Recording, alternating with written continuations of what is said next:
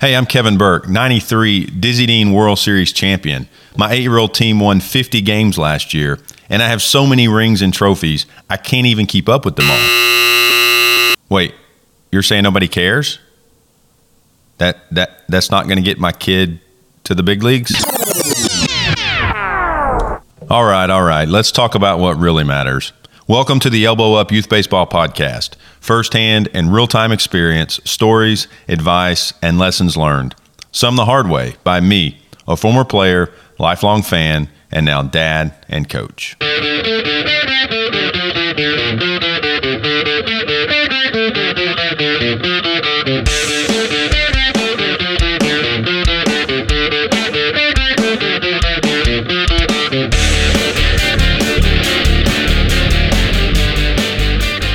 What's up, guys? Welcome back to the Elbow Up Youth Baseball Podcast.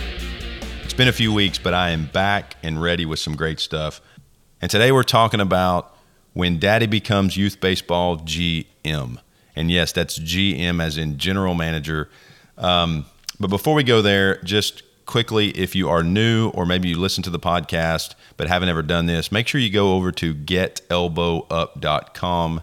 That's getelbowup.com, and just type in your email address. It's free, but every week I'll send you an email, and it's just got an alert or an email saying, hey, the new episode is up and live. And sometimes most of the time actually, there'll be a written version too, so you can read through it if you can't listen. But make sure you do that. It allows me to get in touch with you. I also send out a premium edition Monday and Friday, either a recording or something written. And occasionally I'll make those public. So make sure you go over and do that, getelbowup.com. It helps me out. Just the more subscribers we have, the more I can create content so that it's helping more people. Also, I am looking for some sponsors for the show. We get anywhere between 10 and 50,000 downloads an episode. So if you know somebody or you are interested, please let me know. That will help us put out more and more content. But got some good stuff ready. And I shared a Facebook post a couple weeks ago about teasing this topic. I had more comments than usual, so I knew it would be good. This week, I'm going to either gain or lose subscribers, probably some of both, and that's okay. I'm not here to make friends, although I have made a ton and it's been enjoyable. But I'm here to share my experience and positively impact kids and families through youth baseball. So many of you listening agree with me and you want to hear more. It just reinforces your approach. Others don't agree with me, and hopefully it at least makes the gears turn. And then some of you are just new and don't know, and so you're looking for somebody who's been there before and done it before. And all of that is okay. But something that's been on my mind for a month and a half, I would say, everybody is thinking about next season. So as the current season winds down, and for many, it already is over, coaches and parents are starting to figure out, or at least try to figure out, what next year will look like. I feel like it happens earlier and earlier every year, and everyone has an angle. Many coaches are looking to, quote, upgrade their team. Some parents just want to win more.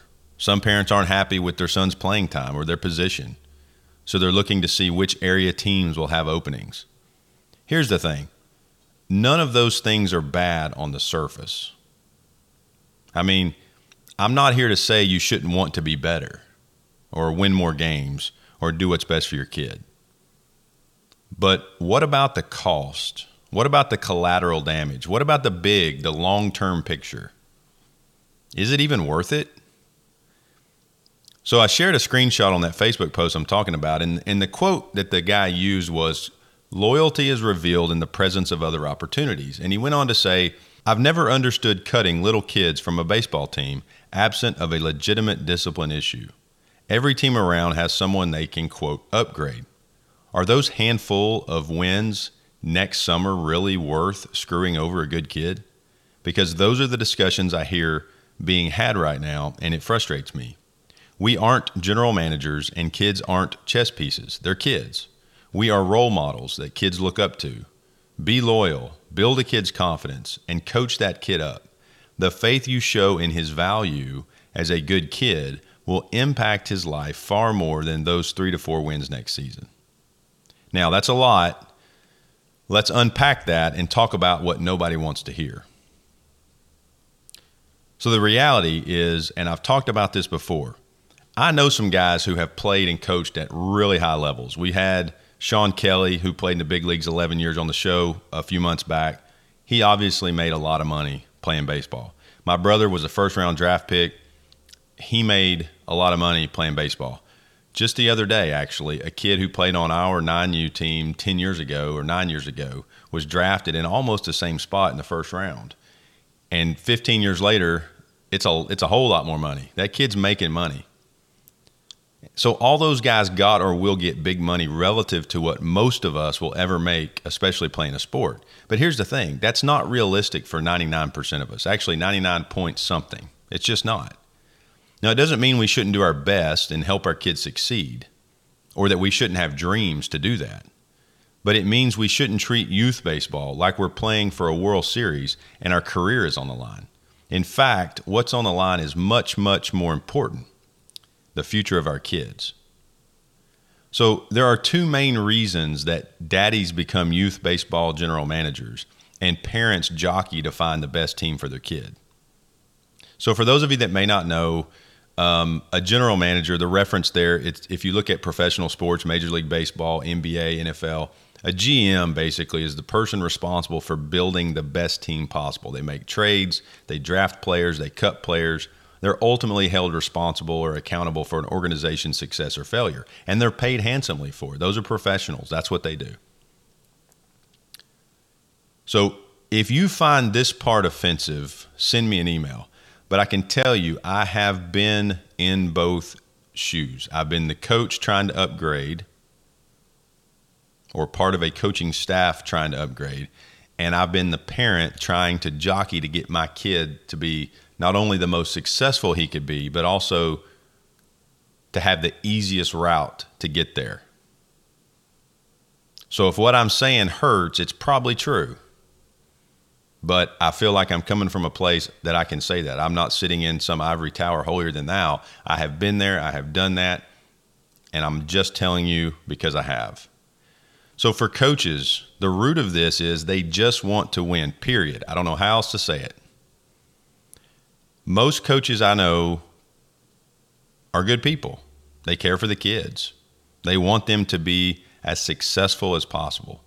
But their desire to win and be the best rises above all else. This is true even for those of you, most of you, that would say it's not. It just is, guys. There's no other way to put it. There's no other way to explain the decision-making, the yelling, the passion. I mean, I see this when an 8U or 9U team comes from behind and wins in a, quote, close game because the other team walked 7 guys in a row, couldn't make a play, and the coaches are jumping up and down, high-fiving, giving them a fist bump and running across the field yelling because they beat that team. No, the other team just lost. I'm not trying to be ugly, and we should be happy that we won, but we treat this like we're playing for some prize. We treat this like it's a World Series and we're going to get a big paycheck out of it. And that guides everything that we do. Parents, we can't stand for our children to fail or be uncomfortable or face adversity. And it's natural for us to want to intervene. It's natural for me. I don't want my 9-year-old, now 10-year-old son to be uncomfortable. And that's okay for me to want that. But that's not how life's going to be. These kids have to learn how to lose, how to struggle, how to sit the bench, how to be good teammates, and how to not play the position that they want to play all the time. Coaches, the post above, or that I mentioned earlier, if you're reading along or look at the show notes at the website, getelbowup.com, you can see where I've written this, but it's accurate. Many, and entirely more than you think, youth coaches act as a general manager and they use their players as chess pieces. What's wild is that most of these off-season, quote, upgrades only yield a few more wins. And what do we get out of a few more wins? Like 2 days later, nobody remembers. we post it on Facebook and put the pictures on there, and then 2 days later, the only person that ever sees that again is you when your Facebook memory shows up every year. Like, I don't think I've ever looked at a team or a coach at 9U or 8U or even 13U and said, man, I'm going to remember that team forever because they just won that tournament. 5, 6, 7 more games, guys, isn't going to matter. Like, what are we doing? We want to win, win, win. So here's what we do as coaches. We fail to set realistic goals that are both age and player appropriate. We don't develop players. We don't actually teach them the game and how to be better. And then when one of them doesn't meet our performance standards, we want to go cut them for somebody better that will. Like, that's a shortcut. Ask yourself, why do you coach? If the answer is because I want to go win, I think that's probably a bad answer. But if that's the answer, then I guess maybe you do need to upgrade your team. But I don't think many of you would say, well, because I want to go win. And I don't even think because you do want to win that's really what drives you.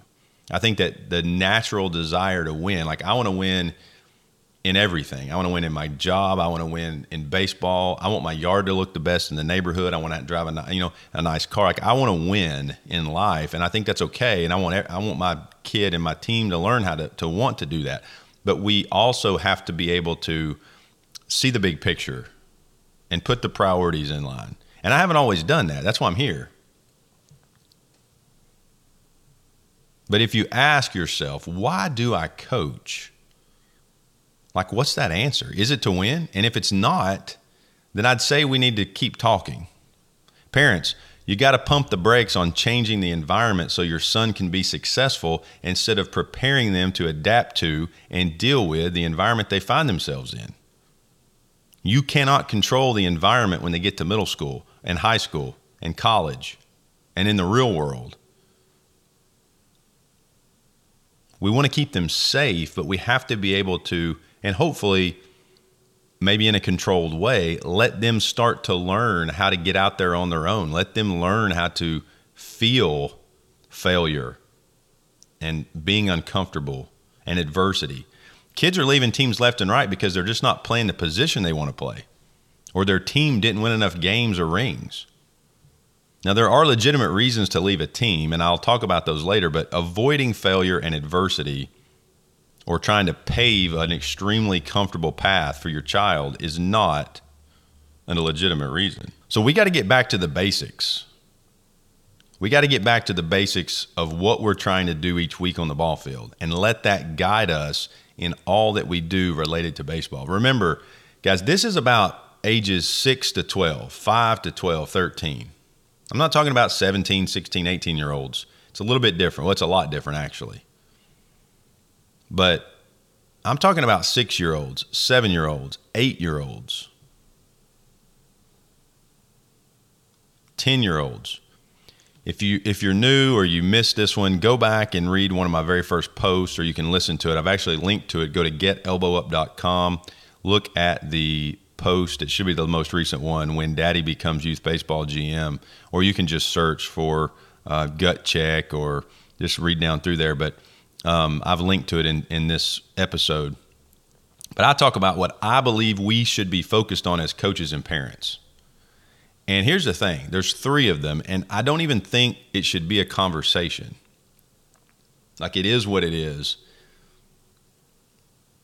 If you disagree with me, email me. I'd love to hear what would go ahead of these 3 things. Post it, leave me critical feedback, tell me I'm an idiot. But I want to know what would be above these 3 things. The first one is have fun. Why do we do anything with our kids recreationally? It's to have fun. We go play in the yard, we have fun. We go swim, we have fun. We want to spend time with our kids. We want them to learn some kind of a skill. We want them to learn how to interact with people. And we want to have fun. Like, that's it. So why should youth baseball at 8, 9, and 10, 11-year-olds be any different? That's the first and number 1 priority. Number 2 is to get better. And it's not to be a Major League Baseball player. It's to get better at the game. It's to learn the game. Getting better looks different. We've got a pretty good team for 9U, but getting better looks different for this one guy than it does my son, and vice versa. I got a kid that's throwing, I don't even know, almost 60 miles an hour, and I got a kid who's throwing 42. Like, I can't judge them against each other at 9. Are you kidding me? The kid throwing 60 could decide he doesn't want to play another sport or whatever by the time he's in high school, and the other kid that throws 42 could be a first-round draft pick. But who cares what they do? Like, getting better is about themselves and measuring against themselves at this age. Getting better from game to game or day to day or year to year relative to themselves. The third thing is learning life lessons, learning how to be a good teammate, learning how to face adversity, learning how to win and lose. Like, those are things that when baseball's over with, they're going to remember. They're going to know how to deal with a boss that they don't like because they had a coach that they didn't like, but they persevered and their parents encouraged them and told them to focus on what they can control and not what they couldn't control.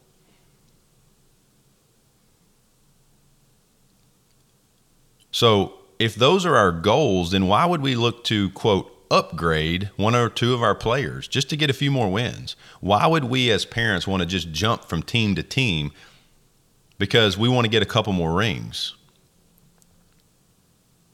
Now, what we should do instead is a tough one to tackle because everybody's different. Every team's different. There are teams that may have won 50 games last year and they just want to eke out a few more.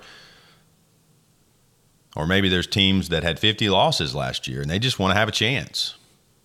And then there's a whole lot of teams that are somewhere in the middle.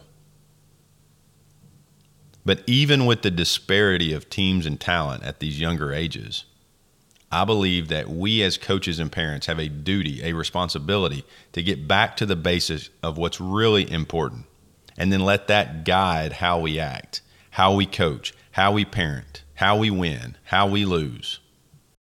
So we got to fix this. So coaches, first, I know it's hard. I struggle with it every day, even though I do this podcast and I've done this forever, but you must suppress the desire to put winning above all else. You got to. This clouds judgment, your decision-making, and how you coach your team. It clouds everything. How you practice, how you coach, your lineup. You begin to make decisions that favor the short-term gain as opposed to long-term gain. And that's not just for the team, that's for individual players. Again, go back to our mission statement, so to speak, or the reason that we do this. Is it to win tomorrow? Is the reason you coach to win as many rings as you can this year? I hope not, but I think some people are that way. I would like to think, though, that if you're honest, it's not. It's to prepare kids, to develop kids. Now at some point, it's like, look, the rubber meets the road, and this is the best that we are, and we're going to go win. But if I'm coaching a group of 9-year-olds or 7-year-olds, like if I'm coaching a group of 7-year-olds, I want to try to create the best 12 and 13-year-old kids I can, not the best 7s. Kid on our team, he's a shortstop and he's a stud, but his dad says, I want him to play their positions. He's like, I want him to be the best 12-year-old or the best 17-year-old, not the best 9-year-old. An example of this, though, this short-term gain is over-pitching your top 2 or 3 guys. There's only one reason you do this. It's not because you have nobody else that can pitch. Let's be honest. If you say you have nobody else that can pitch, that's just not true. You may have nobody else that you can count on to throw strikes or that's going to overpower hitters, but you got other guys that could throw. But we do this because we don't think we have an opportunity to win otherwise. So that short-term potential upside gets in the way, and you stick with your top 2 or 3, 4 guys. The irony is, and this is true, I can't underscore this enough, you may win that one game. All right, so we got a ring. Or you know what? We posted on Facebook that we went 1-0 in pool play or 2-0 in pool play. But the long-term downside is far greater to both those individual pitchers, all the other kids, and your team. So those guys that you overpitched are much more likely to have arm problems because chances are you overpitched them this week, you overpitched them the week before, you overpitched them the week before that, you overpitched them the week before that. And they're going to have arm problems. And it's not going to be your problem to deal with, and it's going to be the next coach's problem to deal with, and it's not even going to be the next coach's problem to deal with. It's going to be that poor kid's own problem to deal with when he's 17 years old, he's throwing like 89, colleges are looking at him, and then he blows out his elbow because you wanted to win a ring. Real talk, guys. You can be mad if you want, and if you want to hang up or turn it off, unsubscribe, that's fine, but I would challenge you to keep listening. We're not perfect. I'm not perfect. I've made all these same mistakes. Not only is that guy going to have arm problems, the kids that you never gave an opportunity to are going to be behind. So now you're letting the good player down because the longevity of his career is in jeopardy because you wanted to win. The career at all of the other kids is in jeopardy because you failed to develop them. You failed to give them an opportunity. Look, guys, who cares who's the best? 9-year-olds don't even have control of their body. There are some that are really good. I see them every week. Kids that you're like, oh my gosh, how is he 9? But guys, these other kids catch up. They haven't figured it out. They haven't hit a growth spurt. Maybe they just like playing Xbox better. And honestly, that's probably healthy right now. They like playing basketball. They don't want to work. They don't want to take pitching lessons in the winter because they want to play basketball. And then their parents want to spend time with them, and so they don't do that extra lesson, and so they're a year or 2 or 3 behind. I saw something this week, and I haven't independently verified it, but it is tagged by the Baltimore Orioles, so I have a feeling that it's not made up. But Cedric Mullins, who started this week in the Major League Baseball All-Star game for the American League. He was a bench player in high school. He's 5'8". He didn't even start in high school until his senior year. He went to a junior college, and now he's starting in center field in the All-Star game. I'd say that guy was not one of your best pitchers when he was 9. He probably wasn't one of your best hitters or one of your best fielders. And frankly, you probably found yourself saying, you know what, we probably need to upgrade this Cedric Mullins. He's undersized, he's not athletic enough, he can't pitch, and he can't hit. And look at him now. I came across another example this week. So as I was reading up on the draft that just happened, I came across a tweet from a guy who is a former NCAA head coach. He's been around youth baseball for a long time.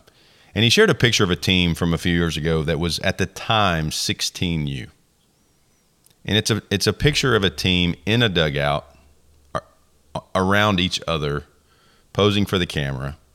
Obviously look like they're having fun. The tournament's over. I'll retweet this, or maybe I already did. On Twitter, it's elbow_up. But anyway, a 16U team that was made up of kids who basically were cut or not wanted from other travel teams. They were told they weren't college material. So Daddy, who was the GM of his youth team, or maybe the local, quote, premier travel organization, said these kids weren't good enough. And I don't know, just glancing at the photo here, there's probably 16, 17, 18 kids in this picture. And fast forward several years, this picture contains 3 MLB draft picks and 13 Division I college players. Guys, people blossom at different ages. If your kid is not the best, there's no need to panic. You need to focus on making sure he loves the game and wants to keep playing. And if your kid is the best, you are in the most dangerous spot there is, because complacency is a bad thing. And thinking that because you're the best at 7, 8, 9, 10, and you're going to be the best when you are 17 or 18 is a very dangerous place to be. And there are so many examples of this happening. And the reason I share this is, guys, it's not that important to win. It's not that important to get 2 or 3 more wins. Yes, let's win. But we are trying to build teams to be all world at 8 years old. And we're cutting kids who honestly are going to turn around and shove it up your you-know-what in about 3 years. And it will happen. The third part about that is your team gets left behind because now, 6 months later, you still only have those same 2 or 3 guys. You know, our team's not perfect, and I'll be honest, we have a lot of talent, and so it might be, quote, easier. But, you know, we've got some guys that pitched well towards the end of the season that you never would have thought would have pitched at the beginning. And it's because they worked, and we encouraged them, and we tried to give them innings. Did we do as good a job as we can? Probably not. But we tried to mix it up. And honestly, we lost some games because we made some moves. But by the end of the year, we had 2, 3, 4 more guys that could actually throw and were decent. You know, the other example is moving guys around to different positions. The best teams now are the teams who play their best players at the most important positions. And this is a philosophy that I could argue, same as kind of the lineup. But it goes back to what's your goal, and is it to win this weekend or is it to develop baseball players? The best teams in 2 to 3 years are going to be the teams who moved guys around now, developed baseball players now instead of developing shortstops, first baseman, outfielders, second baseman, pitchers, catchers. But we don't think like that because we become general managers, and then we just want to win now and now and now and now. So we ultimately make poor choices. And guess what? The kids get hurt. But we do it in the name of, oh, what's best for the kids? We want to win. Nope. The kids don't know what's best, guys. That's why they, you know, if it was up to the kids, they would play Xbox all day. They would eat dessert for dinner. But no, we don't let them because we know that's not good for their long-term health. It's the same thing. Guys, parents are the same way, though. We look at what might be the most beneficial for our kid in the moment. We look for what's going to keep them from experiencing any adversity. We look for ways to set them up for success, and not just success, but to have the most comfortable route to success. Oh, no roadblocks. Let me move that one out of the way. Let me reroute them so that they avoid that. We got to let our kids learn to figure things out. And it's never too young to start teaching that. You know, I think this year, a personal story, my son went through 4 tournaments without a hit, not even a hit, but he barely made contact, strikeout. And he got in his head. It was a disaster, frankly. It was kind of hard to watch, but he would come back to the dugout. And I knew it bugged him. He didn't cry, though.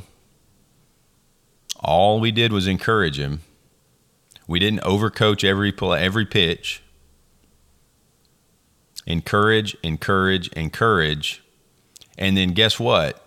He asks for more reps in a hitting lesson. So he struggled, and he realized what was happening, and he asked for help. And then he's still working on it. It's a process. But guess what? He wakes up every Wednesday when he has his lesson. Hey, Dad, do I have my lesson today? And it's kid-driven. And I didn't say, oh, you know what? Let's try to make it easy on him. Or let's take him to a different team that's less competitive. He failed, and he failed, and he failed. And then he started working, and he's working through that. The other thing is we have to be careful not to place the entirety of our kids' worth in how they perform on the ball field. This is a rampant issue.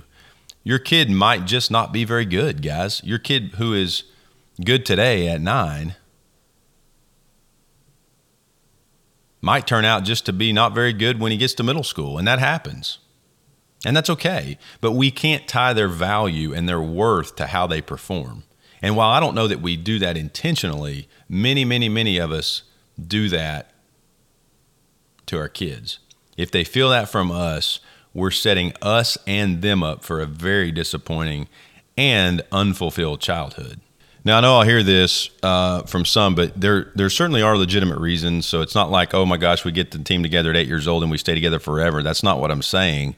But there are legitimate reasons for coaches to part ways with players and parents to find other teams.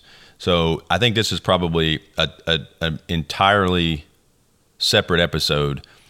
But some of those reasons, and this is not limited to these, but could include, behavior issues, commitment issues, even non-baseball related issues, right? So family situations, certain dynamics that don't have anything to do with baseball, goals and objective differences. So especially as you start to get a little bit older, you'll start to see a split of more competitive teams that are maybe traveling every weekend, and then less competitive teams that are just out there to have fun.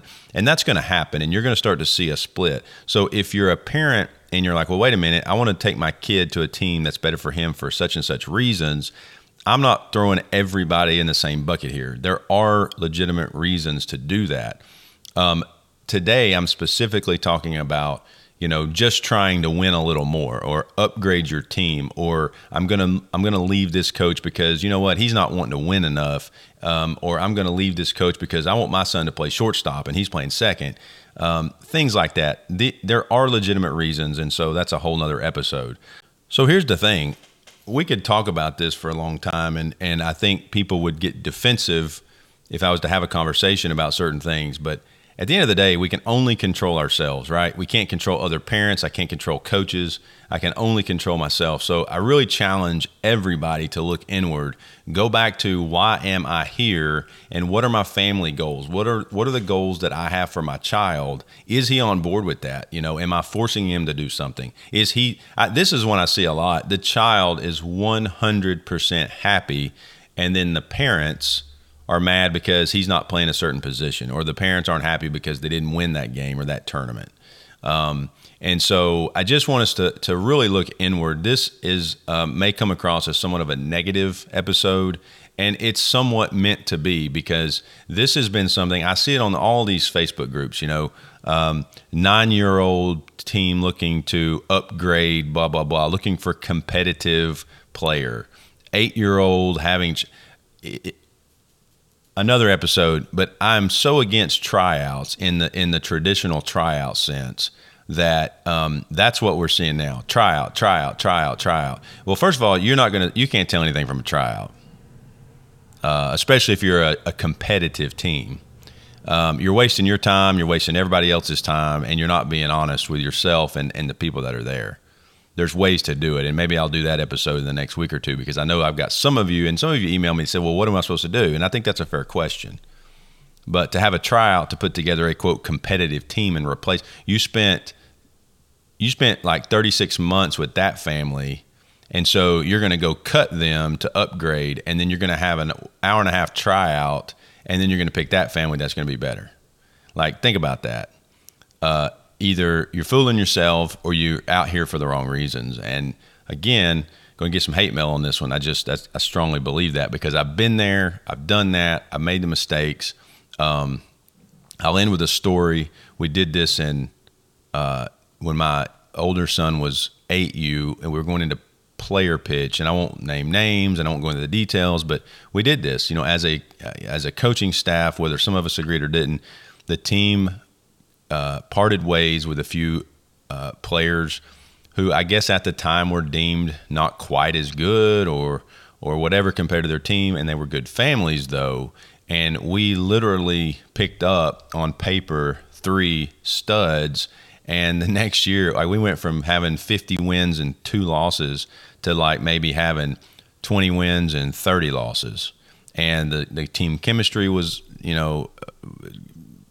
just not good. And what's worse is those kids turned out to be really good athletes and really good players. And the families that we had built relationship with, went different ways. And it was something that personally I just regret. I look back on it, I'm thinking, and it's nothing against the kids we picked up. I mean, one of the kids actually was the one I mentioned earlier that just was taken in the first round. He was a great kid, great family.